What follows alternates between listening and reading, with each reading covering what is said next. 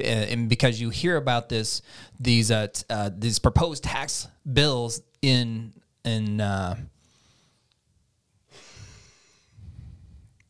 this is just for you. Oh, thank you. I can take a mental break. So you just mark down where the goof happened, and just do some things. Around 3 minutes. Number one. Cut number 1. 3 minutes.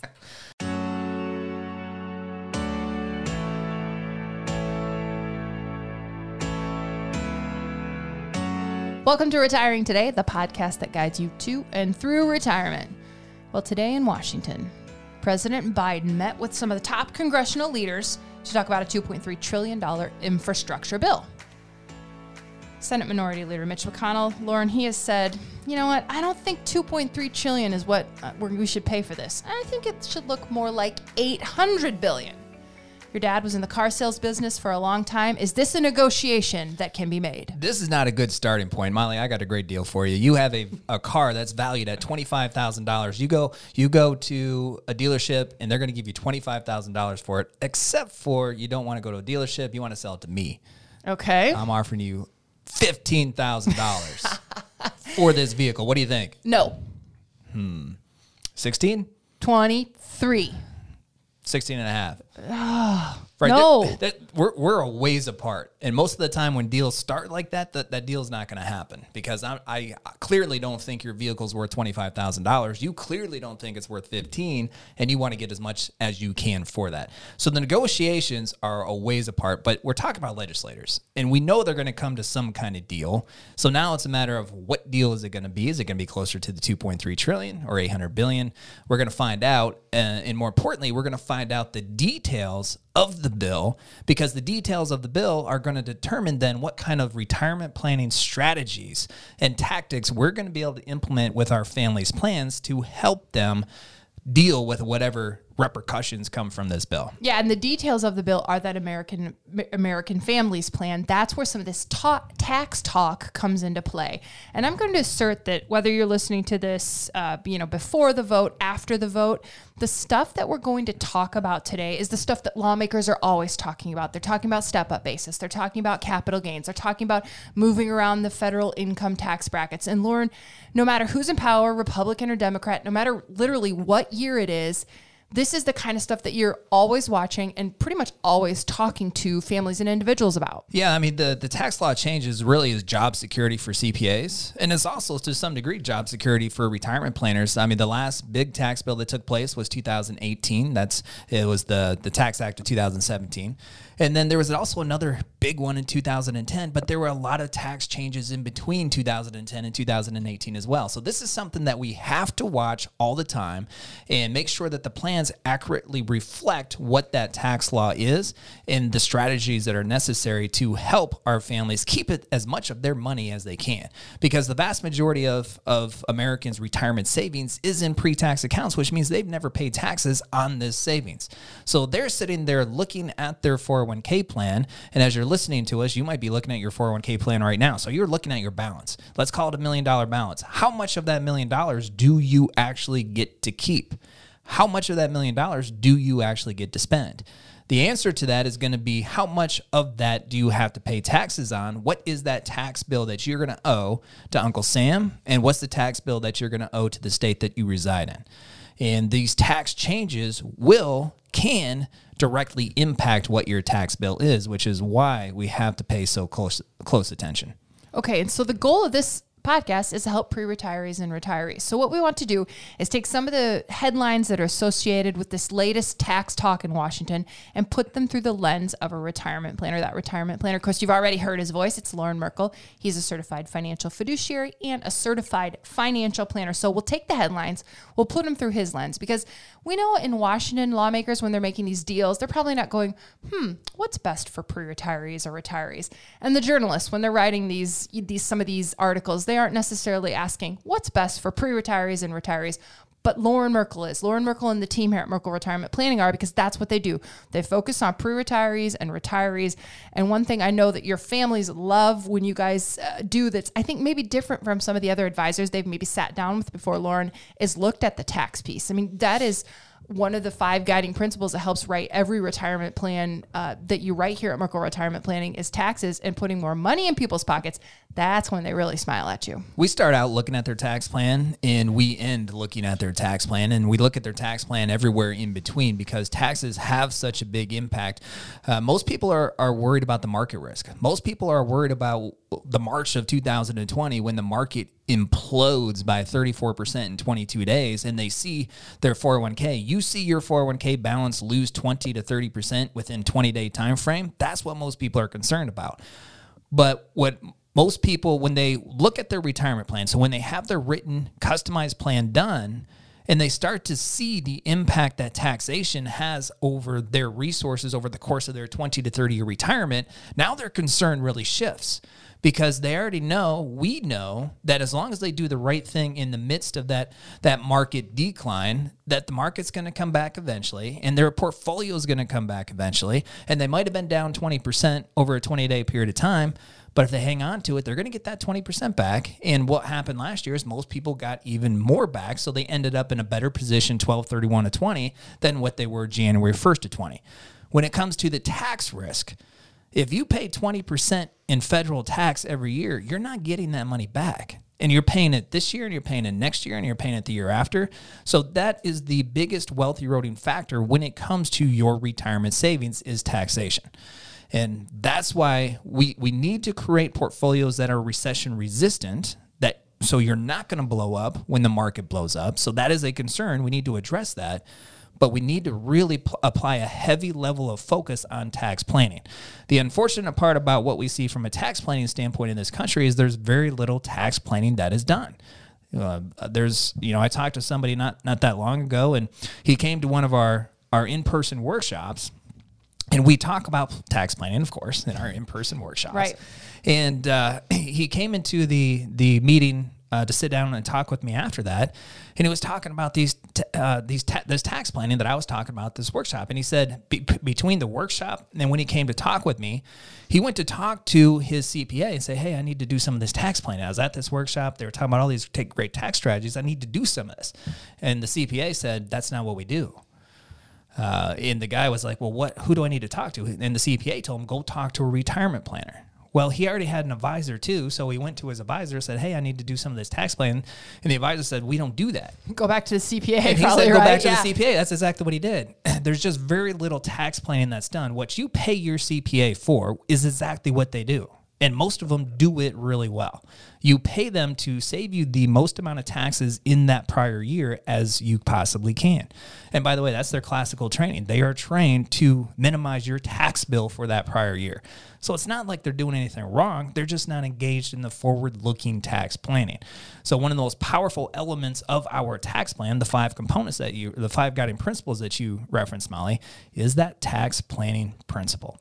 And that's why we apply so much focus in the beginning phases of developing your retirement plan, the middle phases, as well as the end phase. And a quick reminder, all tax laws come from lawmakers. So here is what the lawmakers are talking about. Here's the first headline we want to look at through the lens of a retirement planner. This is a Kiplinger. Kiplinger. Thank you very much, You're very Lauren. welcome. How much of your estate will be lost to taxes? That is a big concern. And the concern with the most recent talk, Lauren, is the elimination of the step-up basis. Explain to us what that means and how it can impact pre-retirees and retirees. If you look at the tax proposal that is being the tax proposal that's being proposed, if you look at it, there are a lot of different elements of that proposal. This is probably the most overlooked when it comes to baby boomers, when it comes to pre-retirees and retirees today. And I think part of that is because many people don't realize what step up in cost basis actually means, and then how it is applied to their situation. So let's walk through this. Let's talk about what the cost basis is, what step up in cost basis means, and then what the real world impact can be if that step up in cost basis is eliminated. Okay, step up basis. What does it mean? Okay, well, let's talk about cost basis. So cost basis is, and let's say you bought a house for $500,000. Your cost basis in that house is $500,000. So it's the amount of purchase. It's a purchase amount plus any of the other amounts that you've invested into that house. 10 years later, you sell that house for $1 million. but let's just say your cost basis still stayed at $500,000. Well, you have a $500,000 gain. Okay.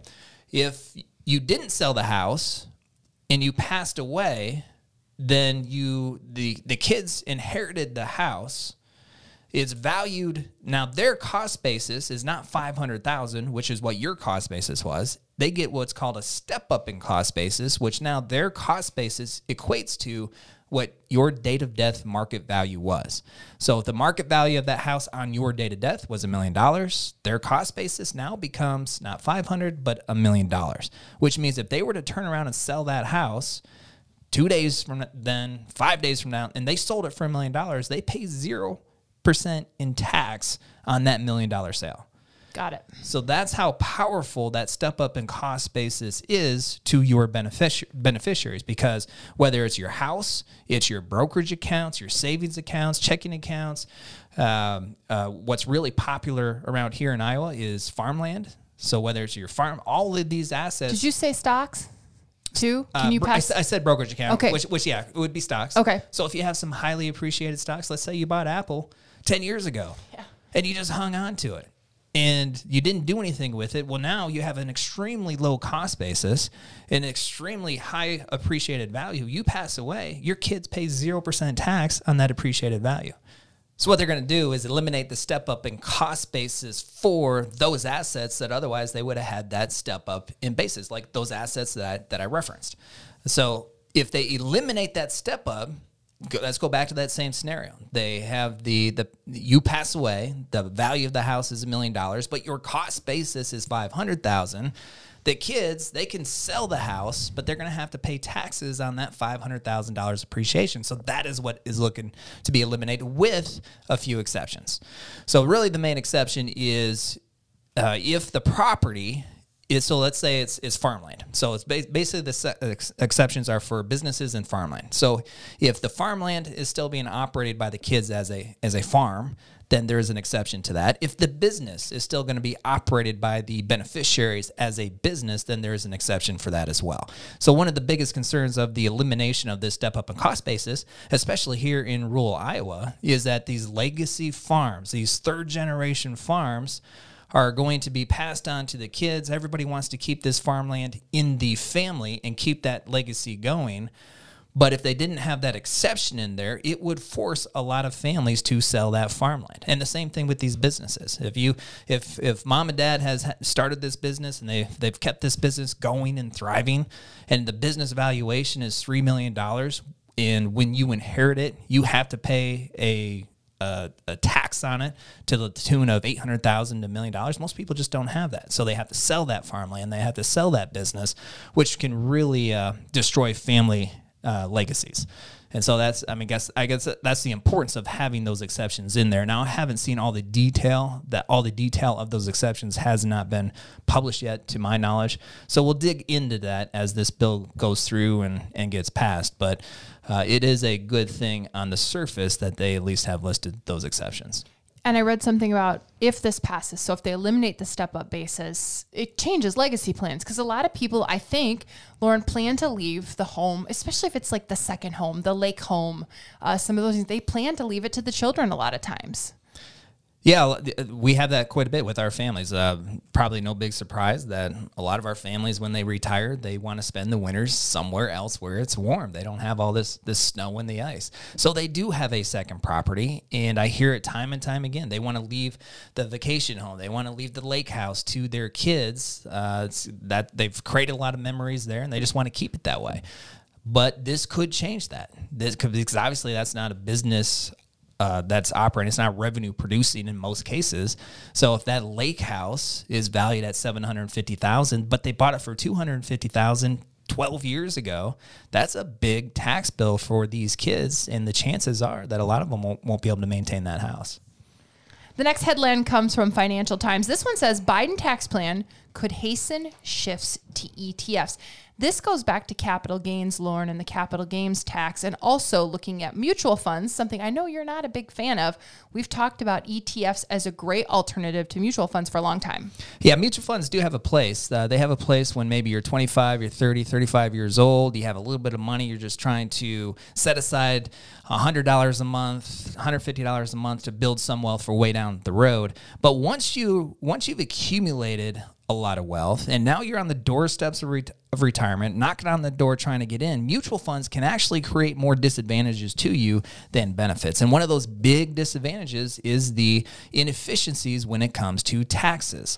And we have seen this play out time and time again over the last 5 years, because since 2008, Molly, there you go, got rid of the and. Since 2008, the market has pretty much gone straight up. I mean, there was a little hiccup in 13, maybe a little in 15. Of course, 18 was a little bit, but predominantly the market has gained a lot of money over the last 12 years.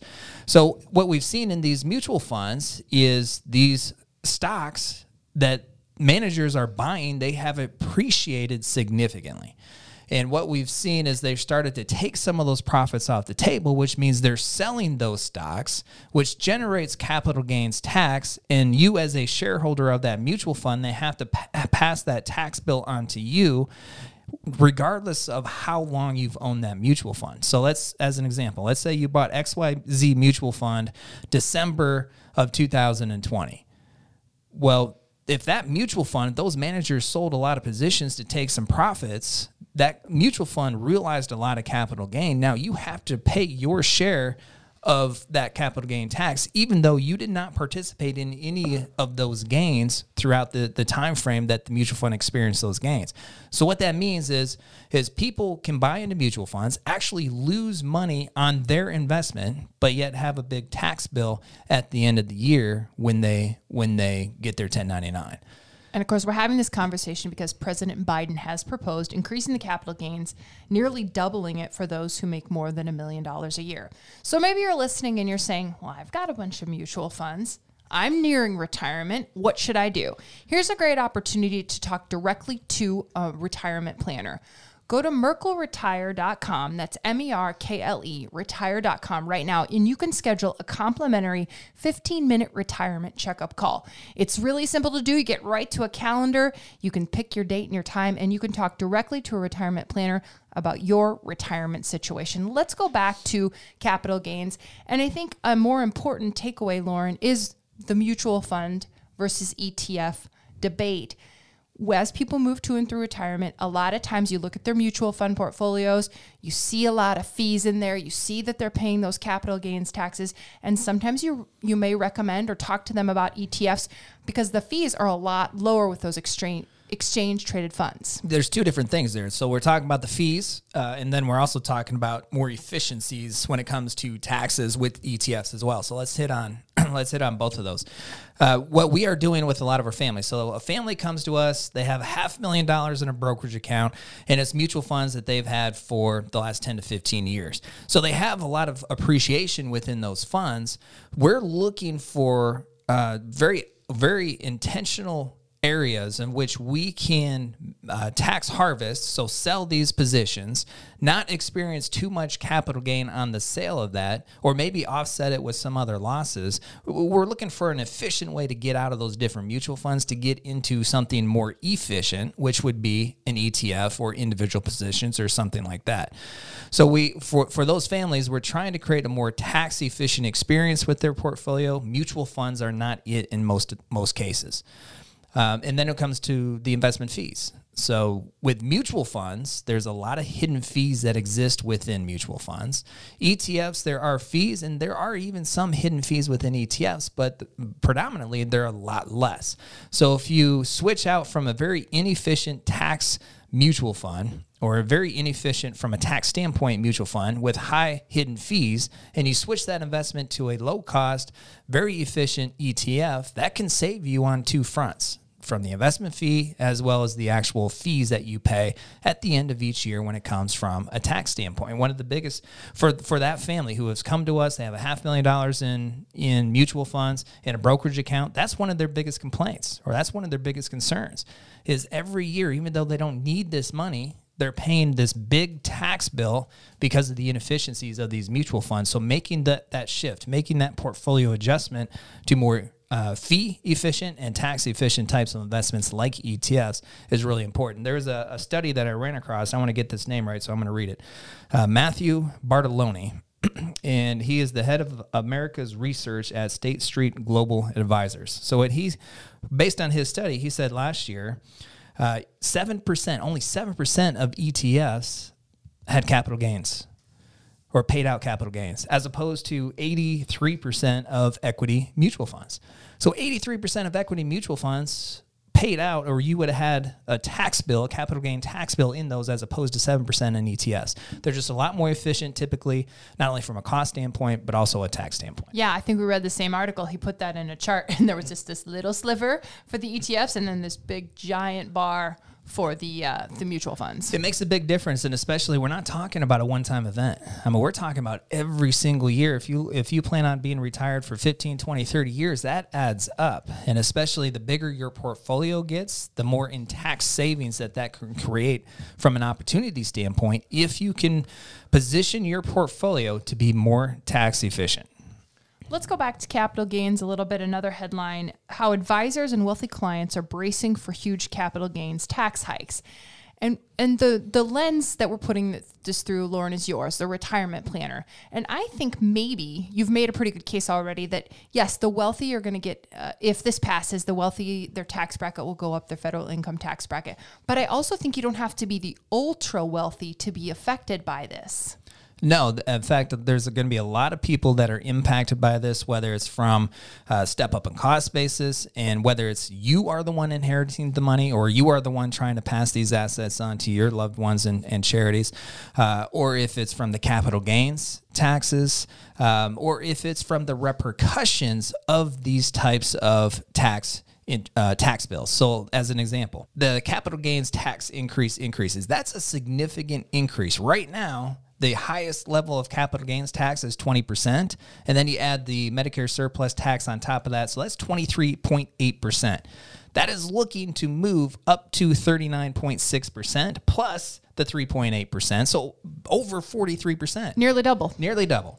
So if you are one of those that's going to be impacted by that, and you have $5 million underneath this brokerage account, and you have these big gains because the market's gone crazy over the last 15 years, and you have the choice to sell those gains and pay 23.8%, or you can wait until capital gains nearly double, what are you going to do? Sell. You're going to sell. You're going to realize those gains, and it's going to hurt. It's going to be ugly to pay the 23.8%, but it's going to be a heck of a lot better than waiting and paying over 43%.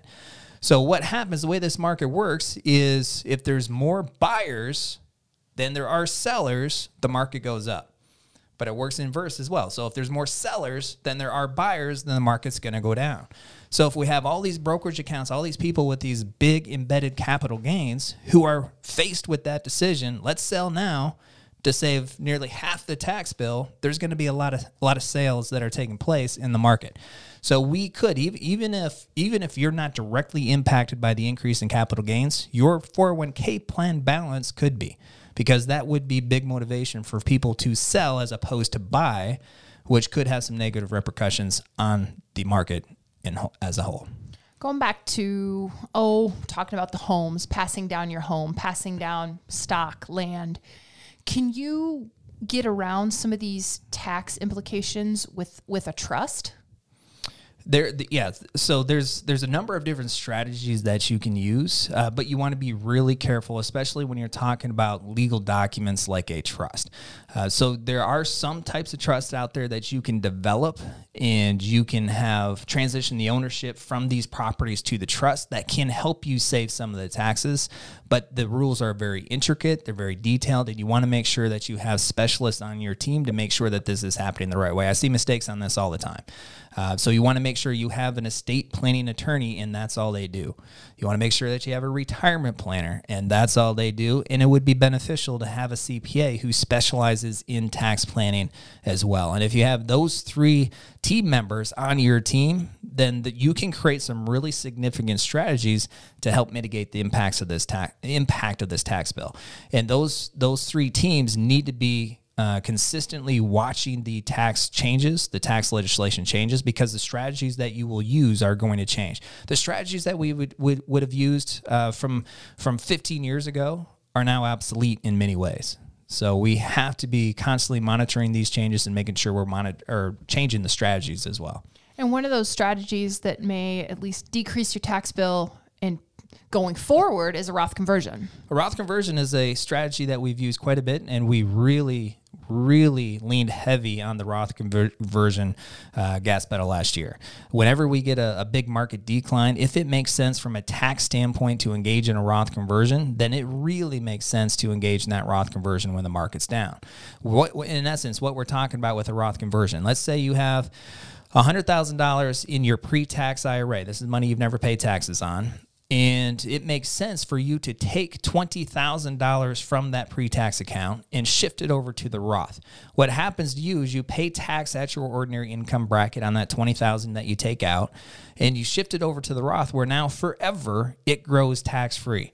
So 10 years from now, that $20,000 in the Roth has doubled to $40,000. You got all of that growth tax-free.